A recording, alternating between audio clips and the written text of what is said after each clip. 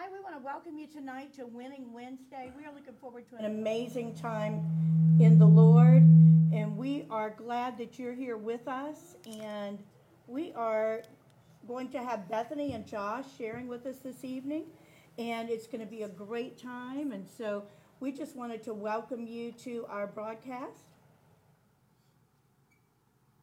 I don't know what you're saying. Okay. Well, it's good to have you tonight, and good to see everyone. We have got some audio issues that we're dealing with, and this has been an interesting week. Yesterday's broadcast, we were in here and had air conditioning went out, and so we were 84 degrees in here, sweat pouring off of my forehead as we began the program. Got the air conditioning fixed today and running like crazy, just trying to get in here. And it's just like everybody else in the world. We're all running and doing all kinds of things, trying to make ends meet, and we don't know which end is up half the time. But we know that God has got everything in control, that God has everything in perspective.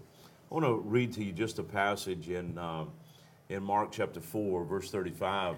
And it says, "In the same day, when evening was come, he saith unto them, Let us pass over unto the other side. And when they had set away the multitude, they took him even as he was into the ship. And there was also with him other little ships. And there arose a great storm and a wind, and the waves beat into the ship, so that it was now full. And he was in the hinder part of the ship, asleep on a pillow. And they awake him and say unto him, Master, carest thou not that we perish? And he arose and rebuked the wind, and said to the sea, Peace, be still. And the wind ceased, and there was a great calm. And he said unto them, Why are ye so fearful? And how is it that ye have no faith? And they feared exceedingly, and said one to another, What manner of man is this, that even the wind and the sea obey him? You know, in life, we've got troubles that come our way and issues that take place around us. But God has everything in control, but he's looking for people that have faith. He's looking for someone that can make a stand. And even though the winds are blowing, and even though the boat seems like it's filling up, and it seems as though that things are going to sink, there's a place that we become plugged into God in his word and know that he's going to take care of everything. Even though that the ship seems like it might be sinking, and you might be in a situation today that it seems like this pandemic that we're going through has affected everything that you have tried to do in life, or other situations have come against you, and you're seem like that you're almost at a place that you could drown. But I'm here to encourage you today. God's still alive. He's still well. And what he's looking for is people that are in the boat, and even though the circumstances of life seem to be coming against them, and it seems like that it's going to overtake them, that you're able to stand up in the midst of that storm and speak to your winds, speak to the waves that are beating against your boat. Now, this illustration that Jesus is using here and the writers is using here is a simple area where that we know that if a boat takes on too much water, it's going to sink. Or if you're on the water and the winds come and the waves begin to rage against you, it's an uncomfortable place to be. And so our life sometimes can be an uncomfortable place. Our life could be contending against storms and winds and waves. But this example tells us that we can, with faith, as Jesus asked them, he says, Where is your faith? What's going on with you guys? I've been teaching you, I've been showing you, I've been walking with you. You should be at the place where your faith is greater than the storm. As we read the Word of God, we should be growing and moving from faith to faith, from one level of victory to a greater level of victory, from one place of glory to a heavier place of glory. So when we walk with him, we should be growing every day to the point where that whatever storms may be coming in our life, we can literally begin to speak to them, and those storms have to obey. You know, throughout the scripture, especially the New Testament, you begin to find Jesus talking and speaking to things, and as he speaks, things begin to change. He comes to a fig tree one day and lifts up the leaves to find fruit, and there's no fruit, and he curses the tree to its roots. It doesn't look like anything happens that day, but 24 hours later, when the disciples and Jesus are passing by, that same fig tree is now dried up from the roots, and they're discussing this and saying, wow, what he can speak to these things, and it changes.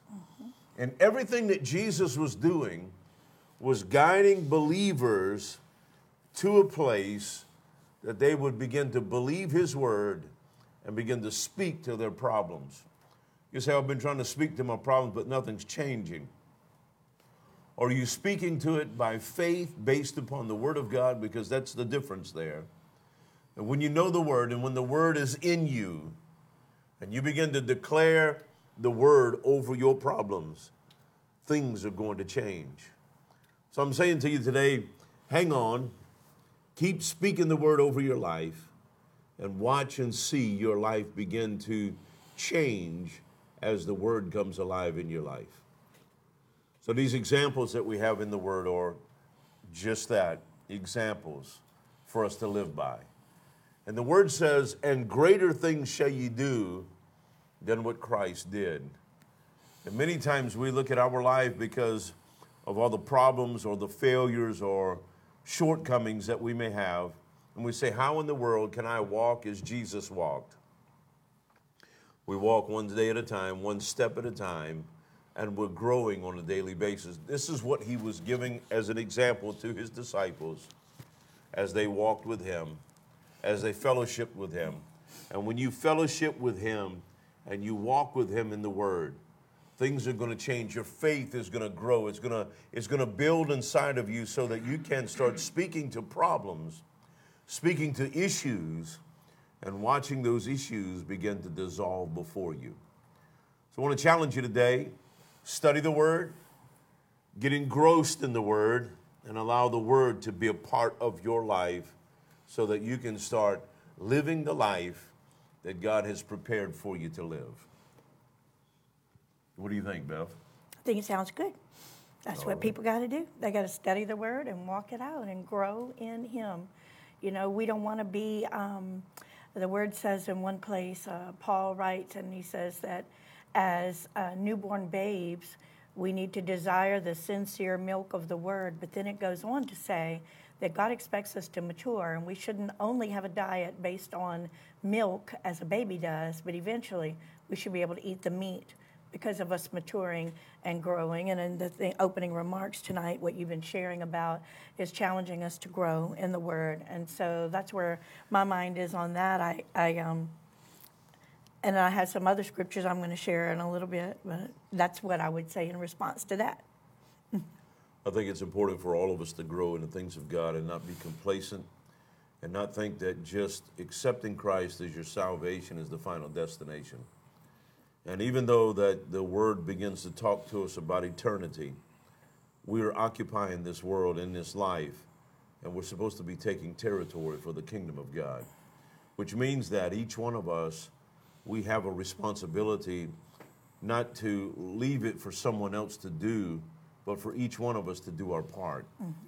So doing our part is loving people, sharing the gospel, ministering to people, and beginning to change their life with the Word of God. Tonight we're going to have some great discussion. Bethany will probably be joining us in a few minutes, and Josh is here with us. And Josh, you have something you want to share tonight? Sure. Good evening. I don't know if I want to share it. I know I need to share it. Oh, man. This is one of those where, like, I know it's on the heart of God, but it's really hard to talk about. But I'm just glad the devil's out of this building. I'm telling you what, last night he showed up in this place and it was hot, boy, but pastor came over here and worked on it today and he kicked him right on out the building. So I tell you, I handle heat very well. And last night I was in this thing and I'm like, I'm hot. And I don't really get hot, but boy, it was hot last night. So anyway, it's very weird. I haven't even told Bethany this, but the last 2 weeks or so, the dream level that I'm having has kicked up to an intensity. I think we go through seasons where we have dreams and then we remember dreams. But the last 2 weeks, they've been nightly dreams. And one of them has kind of been this resounding theme. And I didn't even think about it till I was starting to read this today. And, Bethany was talking about Sanballat last week, and I'm going to continue in Nehemiah today. Because I think Nehemiah is a very prophetic picture of where we're at in life today. And, Sanballat, I mean, if you ever got sand in your swim shorts, it's just an irritant, aggravating thing. And that's how I remember who that is. He's just an irritant, aggravating. He comes to oppose, he comes to rub against what God's trying to establish. And Sanballat. So my wife does a great job on teaching on that. So these last 2 weeks, I've had 2 dreams with Bethany in them, and I haven't told her, but in these dreams, it's been her fighting against a religious spirit. And God's using her, in my mind, as a picture of the prophetic. And so what we're having is a conflict right now in the world for a voice of truth and a voice of system and organization was what I would think I would say how it and I'm talking about in a religious fashion, so it's like I think we're at a place where and we talked about this where the prophetic has been suppressed in areas, but I think we're at a place where there are voices that are going to rise up, and the people of God are going to either adhere to that voice, or the people of God are going to continue in our ways. And so in Nehemiah, verse 9, chapter 26, he said, "But they were disobedient and rebelled against you. They turned their backs on your law. They killed your prophets who had warned them in order to turn back to you. They committed awful blasphemy, so you delivered them into the hands of their enemies who oppressed them." I'm tell a story, and he's told it to thousands of people, and I think it's okay. Pastor Dino was the pastor I gave my life to Christ under, and he poured a lot of fruit in me. And one thing about Pastor Dino, man, he taught me, and in my young 20s, he taught me how to read the Word of God. He taught me how to study and pray and how to have the disciplines of Christ in my life, and that has carried me today.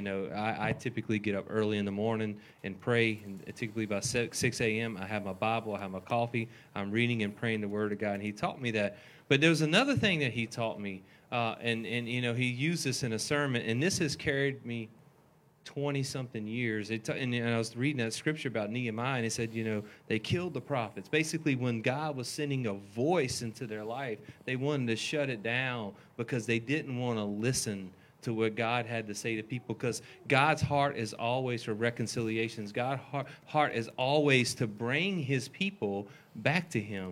And it says, and Jesus even says, you stone the prophets. And they say, he said they tell the Jews, the religious order today is telling Jesus that he says, well, Abraham's our father. And he said, well, if Abraham was your father, then you would believe in me.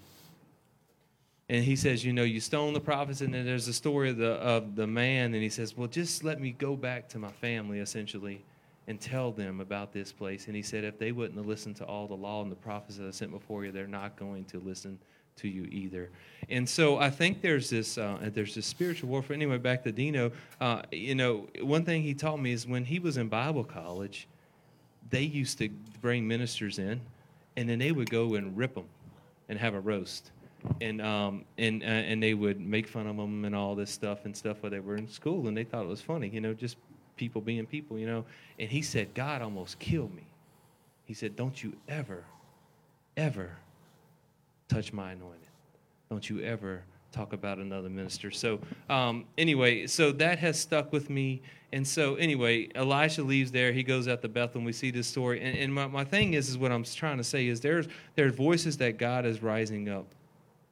We've got to hear his voice, but we also have to be careful when we don't agree with someone to what we say about them. Because Elijah, as soon as Elijah left, he was walking in the woods, and he called a curse down on those boys that were making fun of him. And 42 kids were mauled by bears. Mm-hmm. So it's a real deal, and I just feel there's this contention in the spirit realm for the prophetic to rise up, but then there's also this contention of the religious order. And so I just, I just think as the people of God, we've got to be attentive to the word of the Lord. We have to be open to new things. We have to expand beyond what we've expanded beyond. We have to hear his voice. And then we have to, we really need to get into a place where we respect the authority that God has said throughout the church and throughout the earth. And I don't know why I keep having these dreams of Bethany, but she is fighting,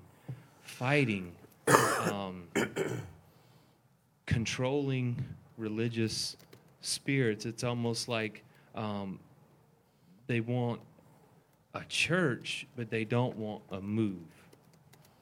They want to be able to assemble, but they don't want outpouring. And I keep having dreams about that.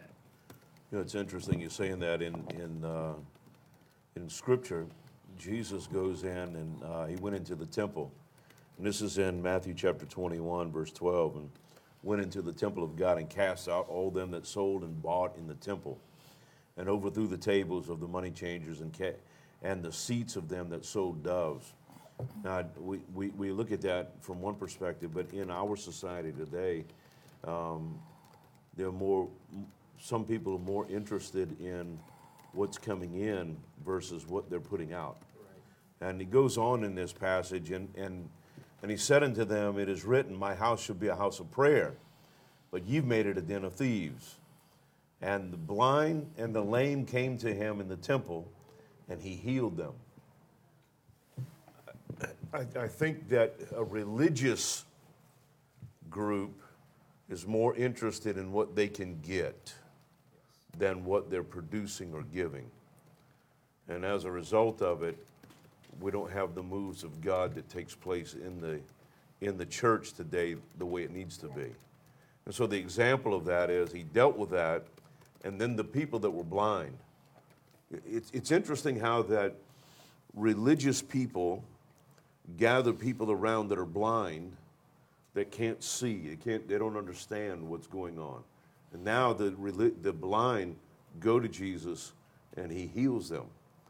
And I think it's a parallel. It's kind of like a metaphor, if you will, of dealing with that religious spirit.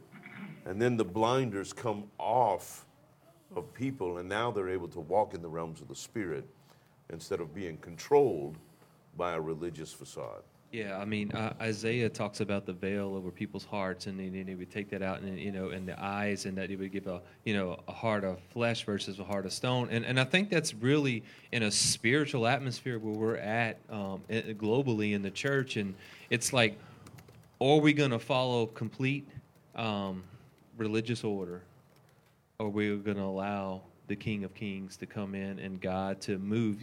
I say this, they took the 10 Commandments, and scholars will say they made over 600 laws on the people, and so instead of church becoming a place of healing, instead of the synagogue becoming a place of worship, instead of the synagogue becoming a place of rest. Come on, God desires rest for his people and a place of refreshment and meeting with his people. It became burdensome. And that's why Jesus started coming in and saying, take upon my yoke, learn from me. What he's saying is what man has taught you has weighed you down. And this is not what the Father has designed for you. And so I just feel that there's going to be a shift. Sometimes in our mind, I think is more disciplined, like dogmatic in our faith, like if we do this, this, and this, and this, we're going to be closer to God. But that's not really it. That doesn't get you there. That gives you knowledge, right? Which you can then have wisdom and insight into certain things. But we're blessed in our being, just being with the Father. And you know, in the story of Mary and Martha, and one's running around and serving all the time, and the other one's just sitting at the feet of Jesus, and she's upset with her sister. But Jesus is like, hey, this is the greater thing. She is sitting in my presence. And so sometimes it's not just, I think sometimes the world will teach us if we just do more for God, if we just do more for God, I'm going to have more of God, but that's not really true. If we spend more time with God, then we will have more of God. And I just think, I don't know why I keep going back to this, but it's this recurring dream that I see. And what I see is that when we get into that vein, that religious order vein, process-oriented vein, it very much captivates us into a process, and we don't live in true freedom. Yeah, and I think a lot of the wars that we see are really based off of religion, not off of true move of God's Spirit. And I think what we're seeing that's taking place in our world today is based on a disappointment of what the church has produced and hasn't brought people into the place of miracles and healings. You know, obviously in the New Testament, the first century church had its issues, it had its problems, it had its conflict with people, and the religious crowd was trying to stop a move of the Spirit, trying to stop a move of what God wanted to do. And I believe that's what is taking place in our society today, is there is an outpouring of God's Spirit, but I also believe that it is being interfered with by people that don't want the presence of God, doesn't want, and I'm not talking about just the church, I'm talking about the world system, but you get a lot of that infiltrates into the church, and it becomes religious. We can go through the songs, we can go through the chants, if you will, and there's still no relationship. Right. This is not about religion, it's all about a relationship with Jesus Christ, you know. Yeah, it's a very rehearsed, almost in many lives, it's a very rehearsed process. But I believe this, and I was praying, I was like, God, I don't really want to talk about this tonight. I mean, people have been through so much. I want to come with like this joyful word and start to prophesy the triple back camels showing up and dropping money off at your house and stuff like this. But he's like, no, this is important, because if we don't get this right, if we can't break free from that, they will never fully enjoy the blessing of God. And what I think is that God has taken his bride right now, and he's really doing a makeover of us. Come on. And it's like a woman going to get a facial. Come on. When we come out of this place, come on, our hair is going to be looking good. Our face is going to be looking good. There's going to be no spot, no wrinkle, or any such mark. And so there's a remaking of the bride of Christ. And it's really awesome, because as we get closer to the wedding day of being joined with Jesus, you know, in the purification, God is going to release more into his church, because he can trust us with it. Amen. He doesn't have lack at all. He owns the cattle on 1,000 hills. He owns all the gold. He owns everything. But where the lack has been within sight of us. And so I think that there's a remake of that going on, but there's a contention right now. In people's lives and everyone's life, there's choices that we have to make. And I'm talking about a spiritual aspect. It's like, are we going to follow the religious order? Are we going to follow the way of sensationalism that says that, no, the miracles and stuff stop with the book of Acts, and those are just to encourage us today, but we have to live out a religious order life? Or are we going to follow the wind of the Holy Spirit that's coming, that's trying to bring revival into the nation, into this world, trying not just the nation, the world?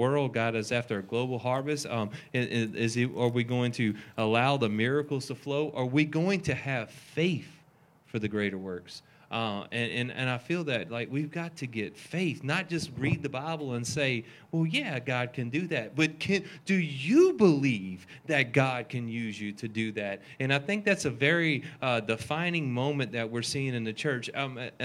Church members, do you believe that you can lay hands on and pray for someone and see them heal? Do you believe that God still speaks through prophets? Come on. Do you believe that God is raising up apostles? Do you believe that there's intercessions that can go into places and into prayer rooms and start to change the outcome of things? Come on. We need the power of the Holy Spirit, and we have to start to believe again that the Spirit of God is alive, that when you're at your desk, when you're at your office, when you're in your car, wherever you may be, you are not alone. The Holy Spirit is with you.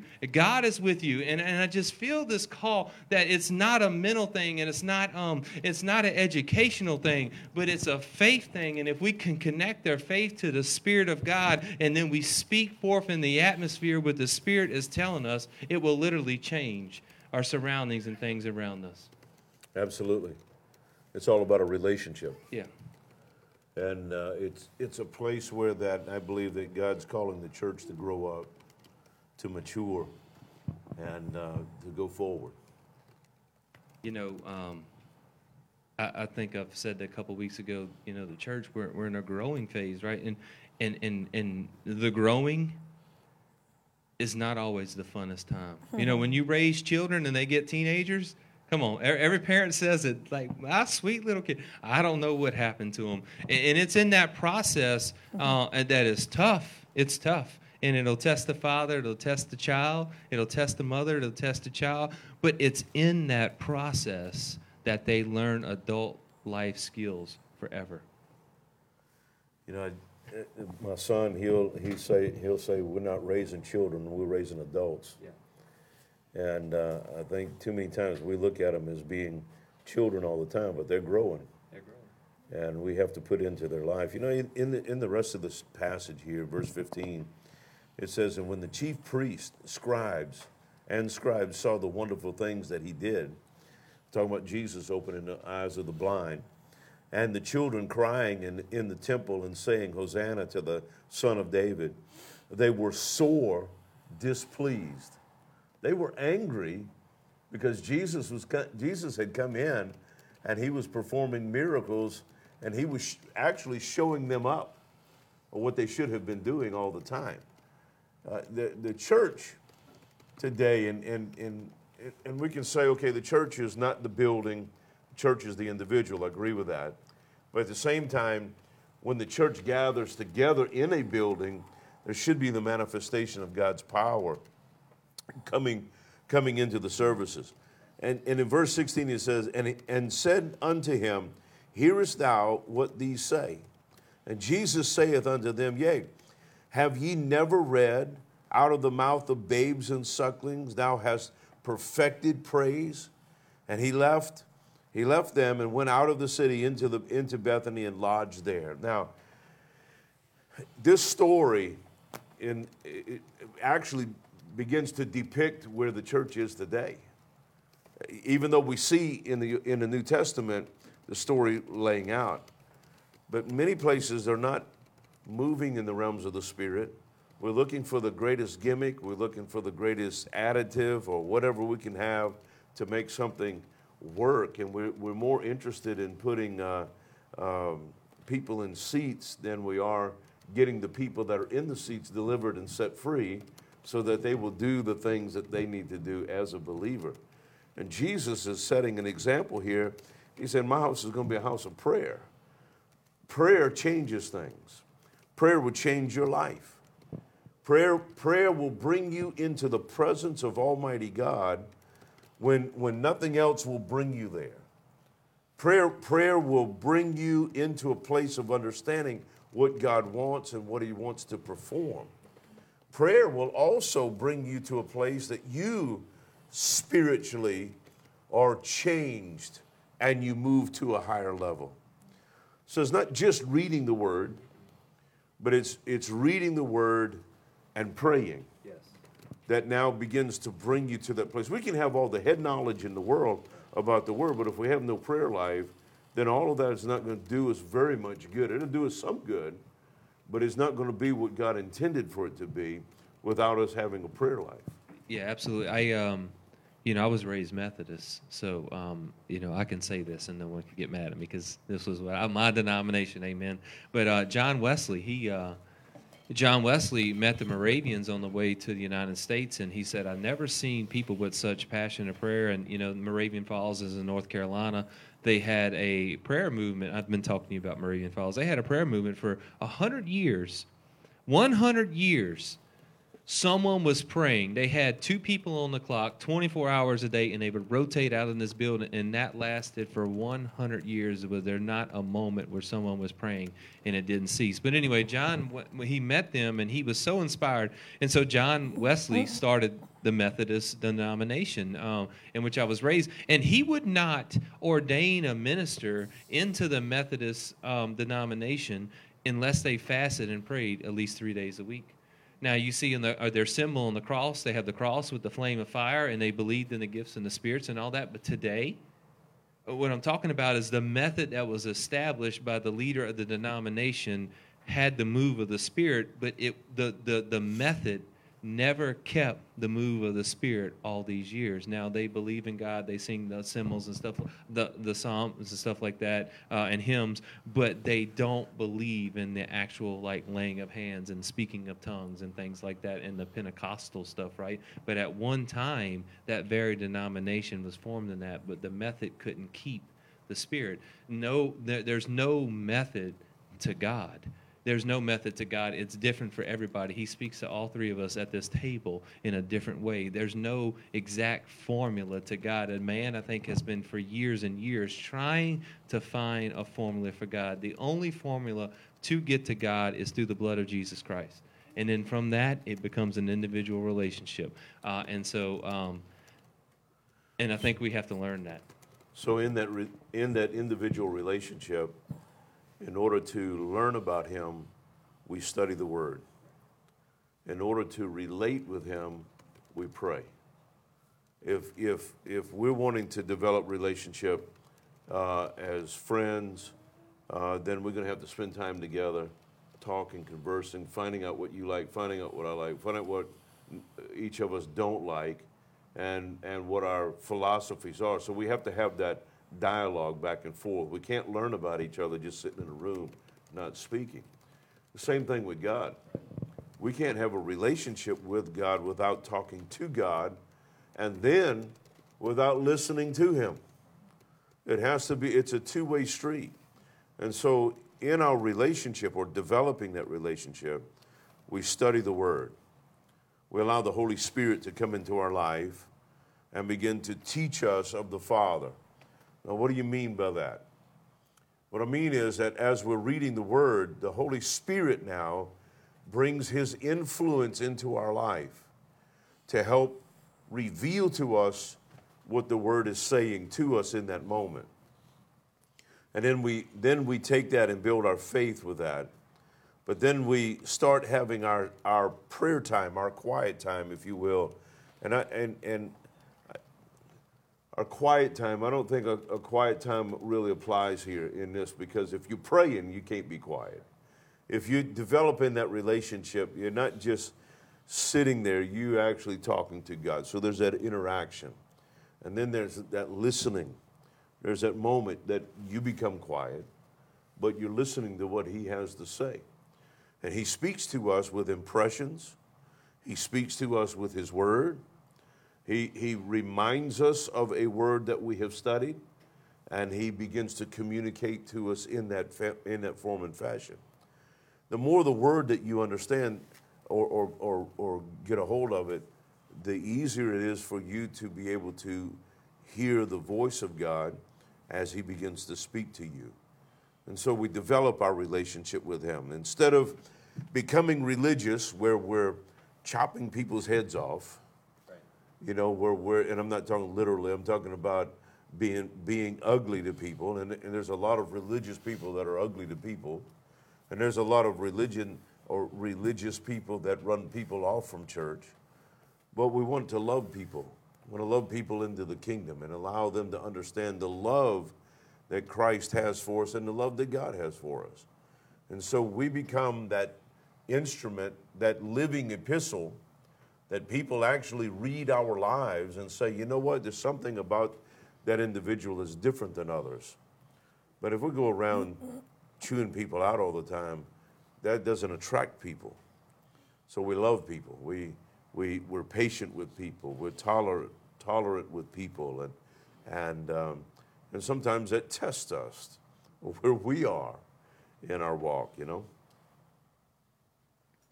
was just going to say, we don't get that honor to really say what are that judgment over someone, right? We have to love them no matter what. But, the Word of God says, blessed is the man whose sins are not, our transgressions are not held against him. And David writes that. And, I just say that I think we've been in a, whether we know it or not, we've been in a spiritual warfare season for quite some time. Mm-hmm. I think many people in the body of Christ are tired. I know there's days when I get tired, and it seems like when everything started to change with Corona, it's intensified, and there's this, there's this spirit just to want us to lull us into, order and just to do these things. But the Spirit of God is trying to fan the flame in people, and He's trying to revive people and trying to set ablaze what's left. And I tell this story, and this is true. When I was in the military and I was in officer school, I was and I'll wrap up with this. And I was in this location I've never been before in Salina, Kansas, where the Big Red Division 1 is. And I'm out there in the middle of the woods at midnight by myself doing the nighttime land navigation course. And all I had on me was a compass, a map, and a red flashlight. And in the military, just if you don't know, we use red lenses because if you use white lens and you're in war, you can see that so far away. So we dull the light so it's real dark, you can't see. And even more so, you get underneath your poncho when you turn the light on so that you maintain complete light. We call it sound and light discipline so that you don't give away your location. And so here I am. I had to march or walk 4 or 5 miles through the middle of the woods and the rolling hills in a place I've never been in the middle of the night and actually find points and write down the number on that stick that was in the ground so that when I came back in and I turned my stuff in, they knew I went to every point. And so here's what I'm saying is I was never there, but I had a compass. And if I could have a compass and I could have a map, then I could draw my azimuth and I could get to the point. And then I could count the paces and I knew where I was going and I knew how far I'm going and I could tell by the hills and line. Same thing, if we allow the Holy Spirit, to be our compass and we open up the Bible like a map, it doesn't matter if you've been in that territory before, God will walk you through that place and He will get you to point A to point B to point C to point D all the way to your destination. That's good. Good analogy. Very, very good. Bev, you have something you want to share? I do. I'd like to share with you for a little bit tonight out of Psalms 116. And I'd like to read a few verses here. I'm going to read them to you out of a couple of different translations. What the Lord's put on my heart tonight is not 100% parallel with what has been being shared, but that's one of the awesome things about the diversity of having all of us share together. And I tell you what, I'm going to shift right now. Bethany was able to join us. We're going to go ahead and let Bethany share, and then if I have an opportunity, I'll share it later, and if not, I'll save it for another week.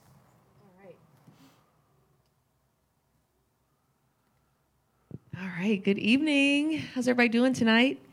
My little boy is not necessarily he's wanting to play right now with me.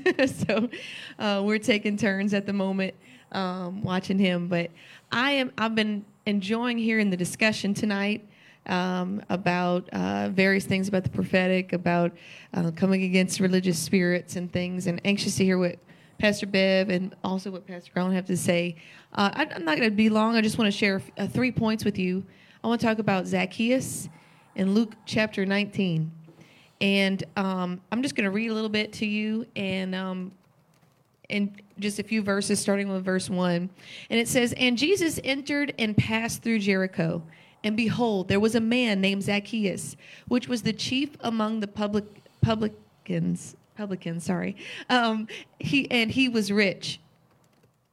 And he sought to see Jesus, who he was, and could not for the press, because he was of little stature. So here is Zacchaeus. He is wanting to see Jesus, and the Bible describes him of little stature. And so a lot of us, we're teaching Bo that song my mom was teaching him this week about Zacchaeus was a wee little man. A wee little man was he. He climbed up in the sycamore tree, Jesus he wanted to see. And so that's what he was.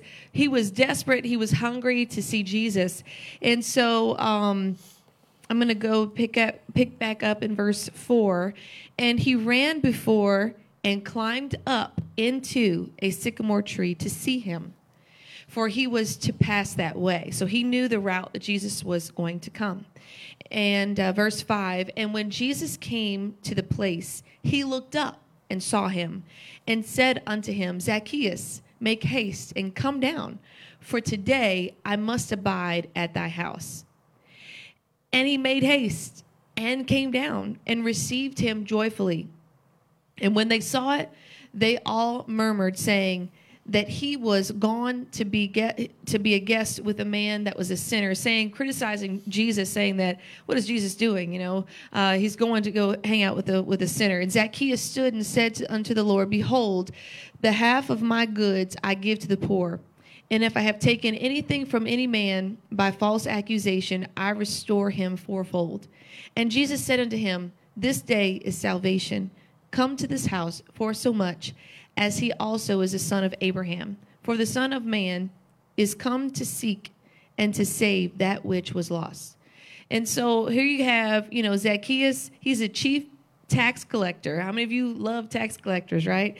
He was a chief tax collector, and he was despised by other people. And tax collectors, they are despised, and they were in that day despised as traitors and as being corrupt. That was in that day and time, and they were looking at Zacchaeus as a corrupt man, as a traitor.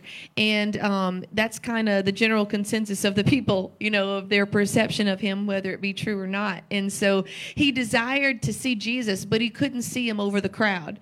So he ran and climbed up to a different place. And so this is where I'm going tonight, is I'm saying that, we have to become in such a place of desperation that we need to make the effort to climb, to jump up in a tree or whatever that we have to do to get the attention of Jesus. And that's where Zacchaeus was, is that he was so desperate.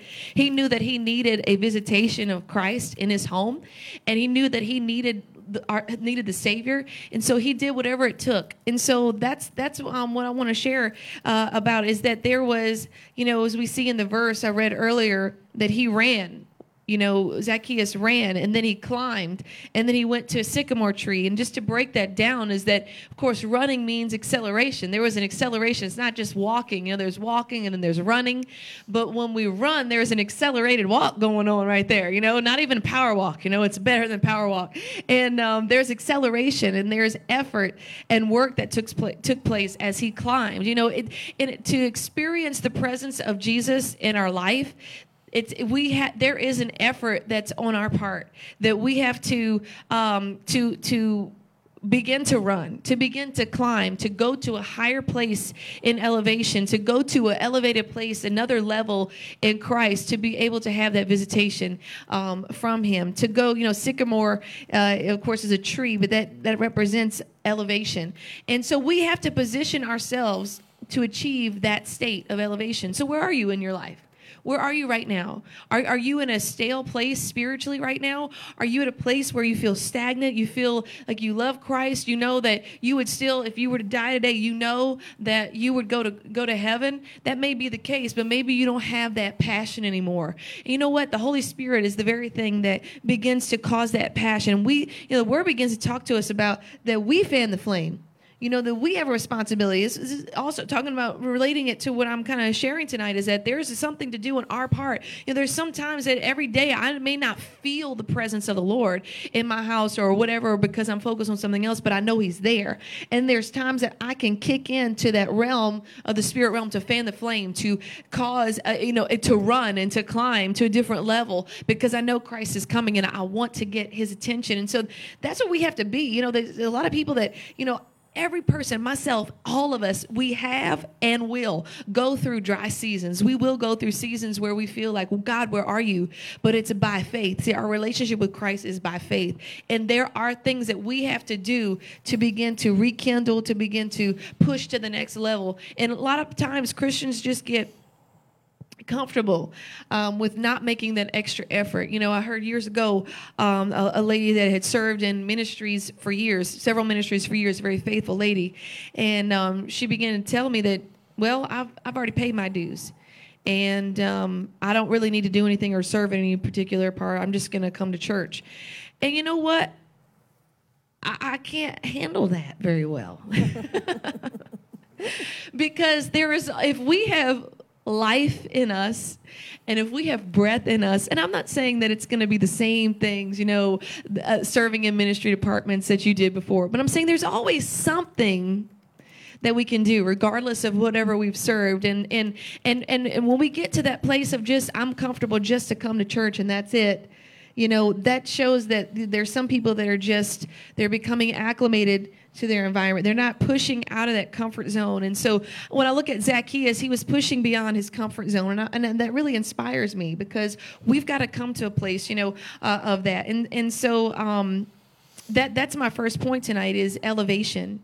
To get to the next place that God has for us, to have a visitation of the Lord, to have that experience with Christ. Number one, we have to position ourselves for elevation. We have to do it. We always wait for somebody else to come and try to bring us up out of the place that we're in. But that's something that's required of us. We have to position ourselves. He ran. He climbed and up a sycamore tree. That is a representation of us, is that not that we need to climb a tree necessarily in the natural, but it shows us an example, spiritual application of things that we need to do to have that visitation from Christ. And so, the place of elevation is acquired by those who tirelessly put in effort. The place of elevation is acquired by those who tirelessly put in effort. Are you putting in effort? Did you invest time already today? Okay, it's 7:50 p.m. Central Time right now. Today, throughout this day so far, have you already invested time with Jesus? Have you already positioned yourself and made time to spend with him? And if not, then we need to reevaluate something in our schedule, in our life, to make him a priority, in our life. Because when that place of elevation, it's acquired by those that don't give up. That we always make that effort, even when we're exhausted, even when we don't feel like it, that we're committed, Once we arrive at that place of elevation, that's when we encounter Jesus. When we go into that higher place, just like Zacchaeus did, he went to the higher place. That is when we have that experience with Christ. And that's what I want to challenge us to, is that, are we making that time? Are we making that effort? Or are we just comfortable? Are we just comfortable where we are? Are we just comfortable with the same old? I'm just comfortable just tuning in online and not really doing anything on my own, but I'm just dependent upon the pastors or whoever the minister is to feed me spiritually. But on my own, I'm not really going to make that effort. And that's where we have to, if we're wanting to see all the promises that God has for us, there's something that's required of us to do. Is that making sense? And so God does not deliver us into a place of elevation, but elevation is where we must diligently work to arrive in our life. It's a constant thing that we are constantly wanting to go to a next place. How do we do that? How do we go? It's by reading our word. It's by spending time with him, by reading our word. It's by spending time in prayer. If you have your heavenly language, you need to dedicate a certain amount of time a day to pray in your heavenly language. If you haven't received the evidence of the Holy Spirit's already in you. When you accept Jesus Christ in your life, Father, Son, and Holy Spirit come in you. And if that has not manifested, the Holy Spirit, you haven't received your heavenly language, I'm believing that that's going to happen for you, because that just brings your faith and your elevation to a whole nother level in Christ. But we have to make sure that are we doing these checklist things? Are we giving, praying, and fasting, as in Matthew, and also again in Mark, where Jesus begins to tell the disciples that these are the duties of every believer: giving, praying, and fasting. That's expected. That's understood. If we're a believer, if we bear Christ's name, it is understood and should be evident to everybody around us that we are giving, praying, and fasting. And so not just, of course, we always, I'm very comfortable and I believe in teaching about financial giving. And I find that those who have a problem with it, those are the ones who are not giving and are not complying with what Christ has commanded for us to do, right? So I don't have an issue with talking about the finances, but it's not only talking about finances. It's talking about even giving of your time. Giving of your time in the kingdom. The second thing is visitation.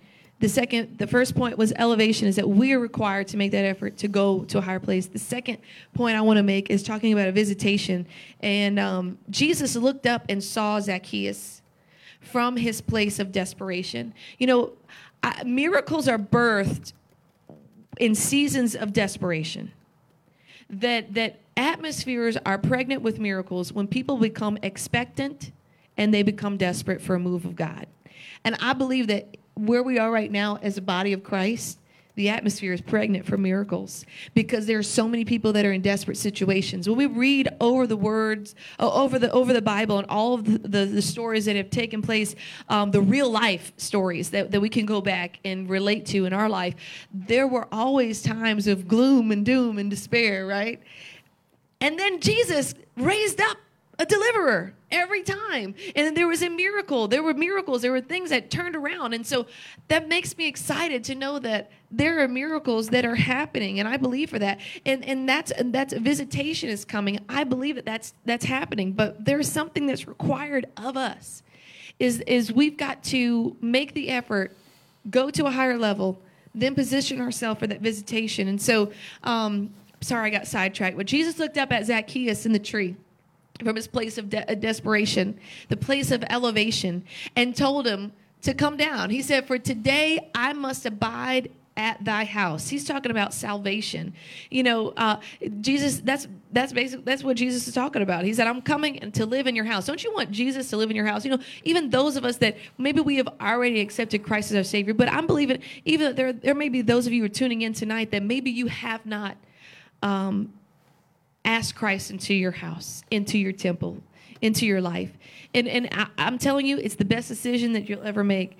All of the things that we go through in life, being a Christian, being a believer, does not mean that I don't go through problems. It doesn't mean that any of us in this building who are believers, that we don't go or face hardships in this life. What it means is I have the ammunition to defeat every enemy that comes my way. Amen. It means that's the difference between a non-believer and a believer. Believers, of course, that means that we're going to heaven. Amen. But it also means that God has equipped me, and with him on my side, I'm going to win. I'm going to overcome in every situation. So Jesus is going, he says, "I'm come down because I'm going to visit your house today."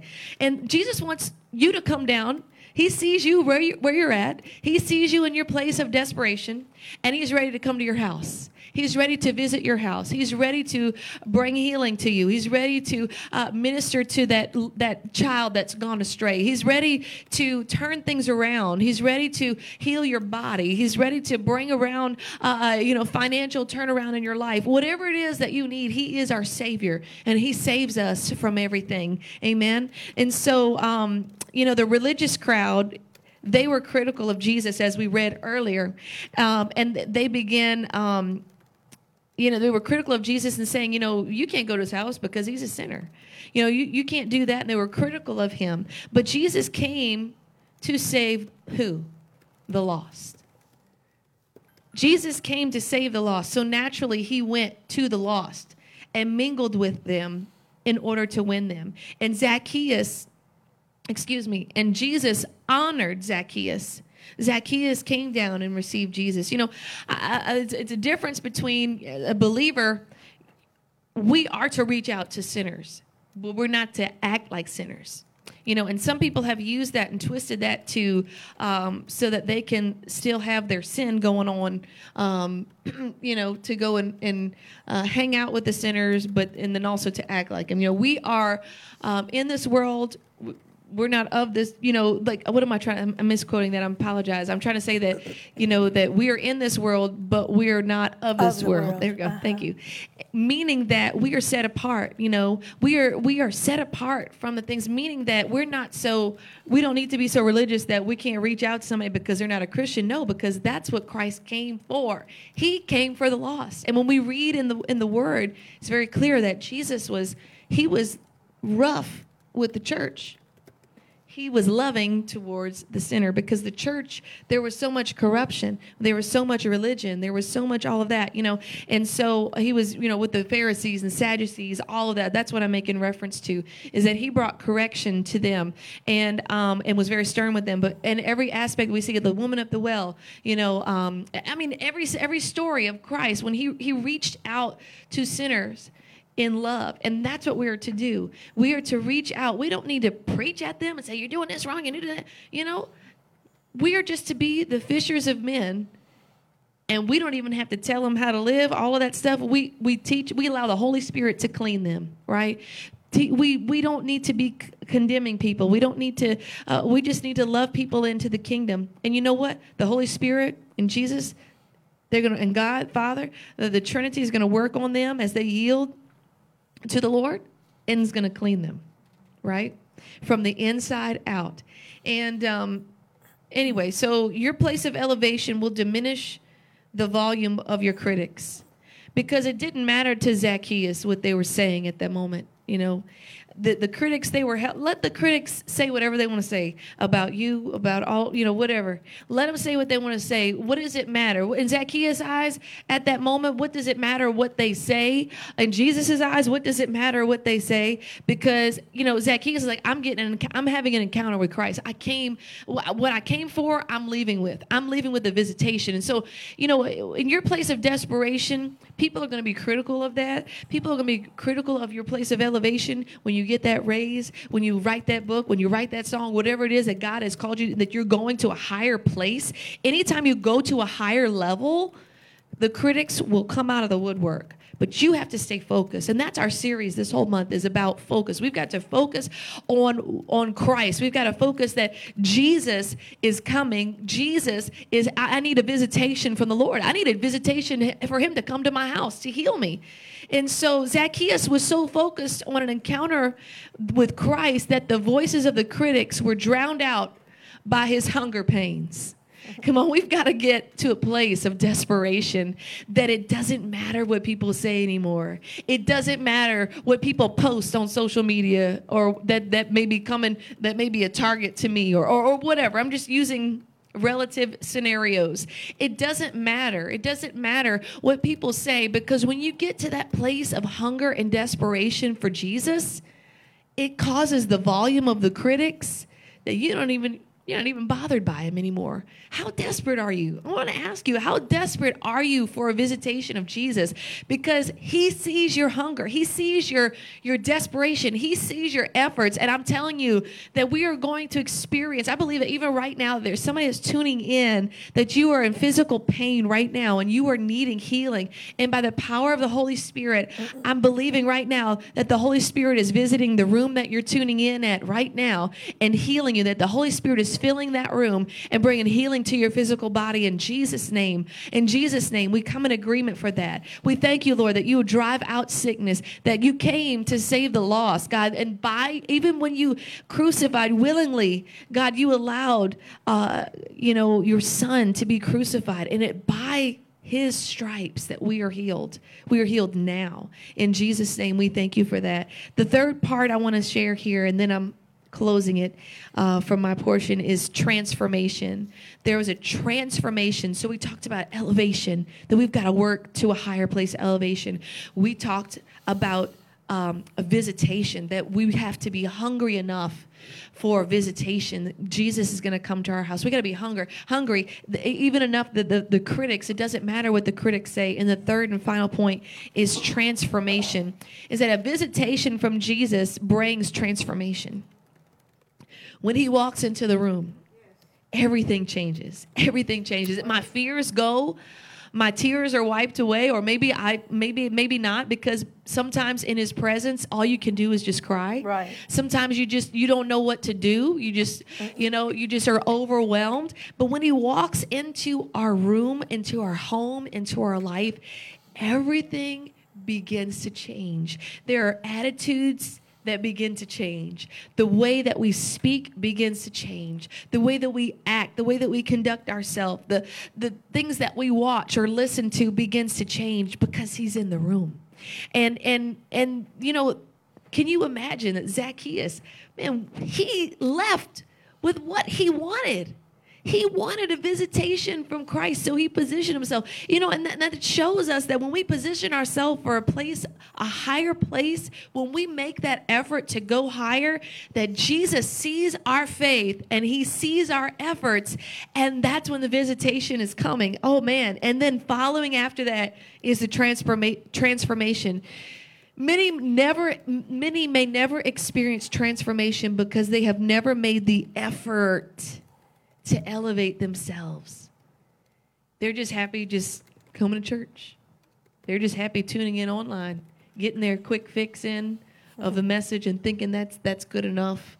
And they never experience the fullness and everything that Christ has, because we have to make that effort for that transformation to become complete within us, you know, and many may never experience that because they have never made that effort to elevate themselves, to work diligently, to go to a higher place. You know, I don't know about you, but I'm a all for all or nothing kind of gal. I'm a passionate, you know, if I'm going to cook something, it's going to, you know, as some of my friends say, they'll put your foot in it, you know, and because it tastes good, you know, or whatever. I'm going to try to. I mean, I'm going to try my best. Maybe I think it tastes good. Maybe other people don't, but I'm going to put 100% in whatever I'm doing. And that's just, you know, and God wants us to just put some effort into that relationship, to experience the fullness of what he has, that transformation, to work diligently to go to a higher place. You know, they are comfortable. These kind of people, or Christians or believers or individuals, they're comfortable with standing just in the crowd. We know Jesus is coming. We're just going to, you know, come in the crowd. But I'm not really interested in making that effort. You want to climb in that tree? Really? To make that kind of effort that he will notice me? That he will notice me and my efforts? Some people are just comfortable with just staying in the crowd. But people that are passionate and hungry and desperate, they're going to make an effort to get the attention of Christ. And, you know, people like that are just comfortable, they're just staying in the crowd, they're knowing that Jesus is near, but they will not engage in any work or effort to actually encounter him. They will act and look and appear as if they're really encountered an experience with him, right? But they're comfortable with that. You know, I'm not comfortable with just being in the crowd and just knowing that he's coming by. I want him to come to my house. I want a visitation. I want the transformation of Christ. Knowing that Jesus is in the room should not be our stopping point. Knowing that Christ is on his way should not be our stopping point. No, we should not be content just knowing that Jesus is coming and we know the route that he's coming. That should not be our stopping point. We must desire to catch his attention. And I want to ask you tonight, are you diligently trying to catch the attention of Christ? Because, oh, what a transformation. What a transformation that is. And I'm just really touched right now. I don't know why I'm crying. But we got to get to that place of desperation. We can't be satisfied with just the crowd experience. Are you desperate? And that's what I just feel the Holy Spirit saying tonight is, are you hungry for me? Will you make the effort? Will you make the effort to go to the next place? Will you make the effort? We just want, we think a magic trick or something, and that everything's going to be fine. I go to church and it's, but we fail to think that there's an effort on our part. And I just am grieved for whatever reason right now. I just feel that in the Holy Spirit, that the Holy Spirit is saying is that, are you desperate? Are you hungry? Are you hungry enough? Are you hungry for me to make the efforts, to make those efforts for a visitation?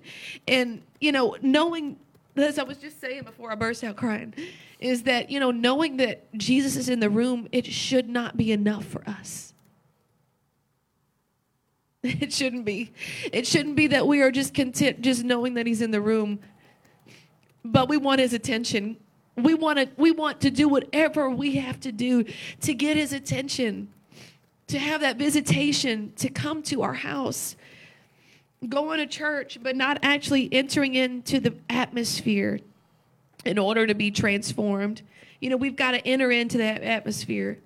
I understand, and we talked about this last week, and I'm not going into that, and I am closing my portion just in a few moments, but, we recently shared statistics of people that during the pandemic during the pandemic till now, the stats prove that 1 in 3 Christians no longer attend in person or online. I understand that there are some people due to physical issues, they can't, being cautious and wise. And hey, you know what? God's given us wisdom. So I'm not coming against that. And if you interpret that, then you are not listening to me. But what I'm trying to say is that we have to have wisdom. I'm not coming against people who can't come in person because of physical issues. But what I'm saying is, I feel like a lot of us during this time have become acclimated to the crowd atmosphere. And we have no longer been passionate to climb up a tree. We have lost our passion to do what it takes to receive the atmosphere of miracles. We have become content with the crowd. I know that Jesus is coming. I know that this is the route, but I'm not going to make efforts. And those who physically are able to go out, that go, to the gym and go to Walmart, go this and that, whatever, what have you, they had no reason for you not to be in church. And if you're offended, I'm sorry, it's because you're guilty. And this is our priorities. And we wonder why things in our life are not, and we want to cry about everything. But we're being acclimated to the crowd experience. And we have become exactly what the enemy has tried to do to the church, is to lull us to sleep. We have allowed that lullaby to lull us to sleep. And we have made other things a priority, and we have not made our first love the priority. But yet we want to be the first one to call all the intercessors when something's not going right, but we're not making the effort. We're not making the efforts and going and climbing up the tree. And we want to put on speed dial, whoever it is that we think is the best prayer warrior. Stop trying to prostitute somebody else's elevation for your own good. Right. You have the ability to tap in and to go to a higher place, to experience the visitation, to experience that transformation, just like Zacchaeus. Zacchaeus told Jesus, the half of my goods I give to the poor. And if I have taken anything from any man by false accusation, I restore him fourfold. Fourfold shows change of heart. Fourfold. That word right there, it is talking about, and that's so amazing to me, is that just the visitation. God, if there's anything in my heart that's not right, change it. Change me. Expose it to me. Expose it to me. But that doesn't happen until we make effort. It's not going to happen and our hearts will not be changed until we make that effort to experience and to get his attention. And It was after that moment, Jesus then told him that salvation has come to your house. He also reminded Zacchaeus of his identity, that he was the seed of Abraham. For the Son of Man is come to seek and to save that which was lost. That's what Jesus said. Jesus doesn't correct Zacchaeus for his greed or being a thief. Jesus did not say a word about his wrongdoing, but he honored Zacchaeus. Honor is what changes the heart of a sinner. When we honor people, even in the body of Christ, if another believer has, fallen, sadly, the church wants to crucify him rather than honor and love them back into the kingdom. Why? Why is that? Could it be that the very ones who want to kick other brothers and sisters when they're down have sin in their life that they don't want exposed? Let's not talk about that. But Jesus honored Zacchaeus from his position of elevation, and the motion of honor is what changed the heart. Are you honoring those in your life? It doesn't mean we're honoring the sin.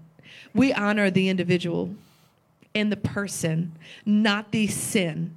And because we honor and love one another, it actually will change the heart of somebody. It'll change their heart. And so once Zacchaeus changed his heart, Jesus reminded himself of his identity. Those who are lost are truly lost because they don't know their identity in Christ. Once you know who you are in Christ, you are no longer lost. Honor is often what brings the lost into the kingdom. Bill Johnson, I'll quote him. He says, honor brings out people's identity. And that's exactly what Jesus did. Due to Jesus honoring Zacchaeus, he found purpose for his prosperity. Jesus is mostly concerned about you knowing your Christ identity, your purpose. Because if you know your purpose, you become empowered. So last thing, I promise. Zacchaeus, I always, me, if you ever hear me teach about anything, I'm going to study every word, every name, every tree, every whatever. There's going to be some kind of prophetic meaning. But Zacchaeus, his name means clean, innocent, and pure. His lifestyle did not portray that until he had that visitation to pull out the identity within him.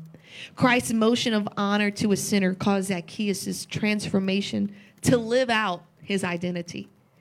In an instant, Zacchaeus' identity changed from being a thief to innocent. And just one moment with the Lord will change our identity to our God identity, our Christ identity. It'll change us from being corrupt to good, from a criminal to being pure. Christ brought out his purpose. And so as I close on my portion, I just want to ask, are you hungry for Jesus? Are you hungry for him? Are you desperate for an encounter with him? No matter what wrong you have done, no matter what sins you have committed, it doesn't even matter. Because Jesus is here. Jesus is here in this building, and he's also wherever you are tuning in from tonight. And he sees your desperate state. He sees you climbing and running and making that effort. He sees your desperation, and he's not concerned about what you've done, but he's here to honor you. Bethany, there's some people that are watching that can relate to what you have talked about here. David, when he became king, he said, "Isn't there anyone of the house of Saul?" And they brought Mephibosheth out of Lodabar, out of a trash heap, and brought him, even though that he was crippled, and put him at the king's table. And that's what you're talking about here, that you begin to see your identity. It's almost as though Mephibosheth lost his identity, but David restored his identity by bringing him back. And I believe as believers, that's what we need to do, is we need to see the identity or the lineage. We're children of God. We're Abraham's seed. We're all of these things. But if we feel like we've lost our identity, then we become isolated in a trash heap. But it takes someone to identify us to pull us out. So I believe there's some people that are watching today that are hurting inside because of rejection and because of maybe their own failures, or maybe people keep bringing up things up to them to show their shortcomings. Why don't you pray for them today? You've got this anointing on you for that right now, and so I think it'd be good for you to pray for people like that. God, we just thank you. I thank you, God, for your people. I thank you, Jesus, that you know every situation that we're facing tonight, every seemingly impossible situation. We come against and we bind a spirit of rejection. We thank you that you are the lifter of our head. You are the dispeller of shame. God, I thank you that in your presence, oh God, that we are accepted, that we are not rejected. Lord, and I thank you, Lord Jesus, that you will help us to even physically lift our head up high and not to lift it down. That even in the way that we interact with other people, it's going to change because we know who we are in you. We know who you say that we are. God, we thank you that you're pulling out our Christ identity. God, that you would help us, oh God, to overcome every fear. We come against every demonic spirit of fear right now. It's not of you, God. It's Amen. a demonic spirit. Lord, and we just thank you that you've given us boldness, oh God. Thank you, God, we Jesus. thank you that you have caused us to triumph in every situation, oh God. Yes, Lord. I thank you that greater are those that are with us than those that are against us. Lord, and I thank you that no matter what people may be saying against us, the people that are talking or speaking things or whatever, God, that you are greater, God, and we just thank you. I thank you that as I was reminded about as we were coming here tonight, God, Prophet Kim Clement saying that tomorrow about this time things are going to change. Yes. And that is so in my spirit that I believe, God, and I prophesy that even tonight, that there is impossible situations that tomorrow about this time, about Yes. 18 p.m. tomorrow, that things are going to change. And I Yes. thank you for that. I Yes, thank you, yes, God, Lord. God, that you have not created us to fail. And we silence the mouth of the enemy. We silence the mouth of the enemy that would try to make us feel that we are defeated. I thank you that we are more than conquerors. We are more than overcomers. I thank you that your Holy Spirit would begin to rise within us at a greater level. I thank you for angelic visitations, dreams, and visions, oh God. In Jesus' name, I thank you, God, that you're going to begin to speak to us in the midnight hour, that you're going to wake us up, oh God, and that we would write things down and visions and creative ideas, God, and new businesses. In Jesus' name, I thank you. I thank you that even Herman and Amanda right now, that there's more businesses that are going to be launched even in this next season.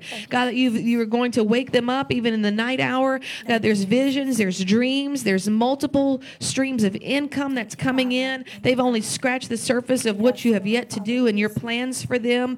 God, I just thank you for that, for acceleration in that, God, and that you would bring the right investors into their life, Lord Jesus. God, I just thank you, God, for finances to come. Oh God, I thank you for your people. Lord, I thank you, Lord Jesus, that you begin to turn situations around that seem impossible, oh God. God, those that are tormented at night, God, that you begin to speak, we just speak peace over them. God, we just thank you that you be able to help them to sleep well. God, for whoever it is that has an issue with their back, there's somebody tuning in that has a back, or maybe even in here, but there's some back. We just speak to everything Yes, in Father, the in the spinal name of cord, Jesus. all the discs, to line up properly. Lord. No surgery, but it's going to be a miracle in Healing in the Jesus' name of name. We just Jesus. thank you for that. Thank For the you, Holy Jesus. Spirit to begin to move things around, Thank you, to Lord. begin to even creative miracles right now for someone who has knee issues, that there is a knee surgery even scheduled, that the Holy Spirit is just downloading this, that there's a knee surgery. I think it's on the right knee.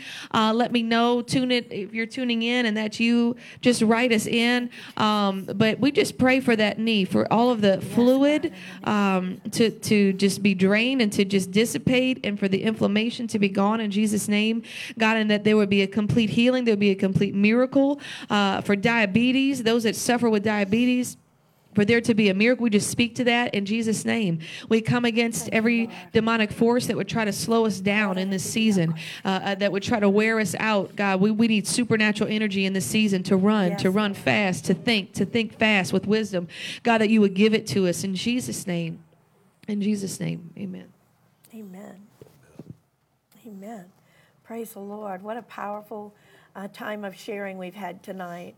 If the Lord directs next week, I'm going to share some from Psalms chapter 116. And I encourage you, if you have a chance, to read that passage.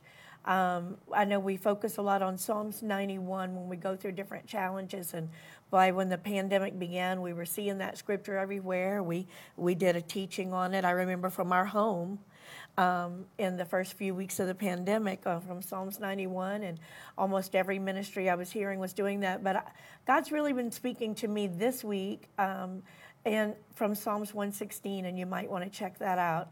What a challenge that we've received tonight. I loved the sharing.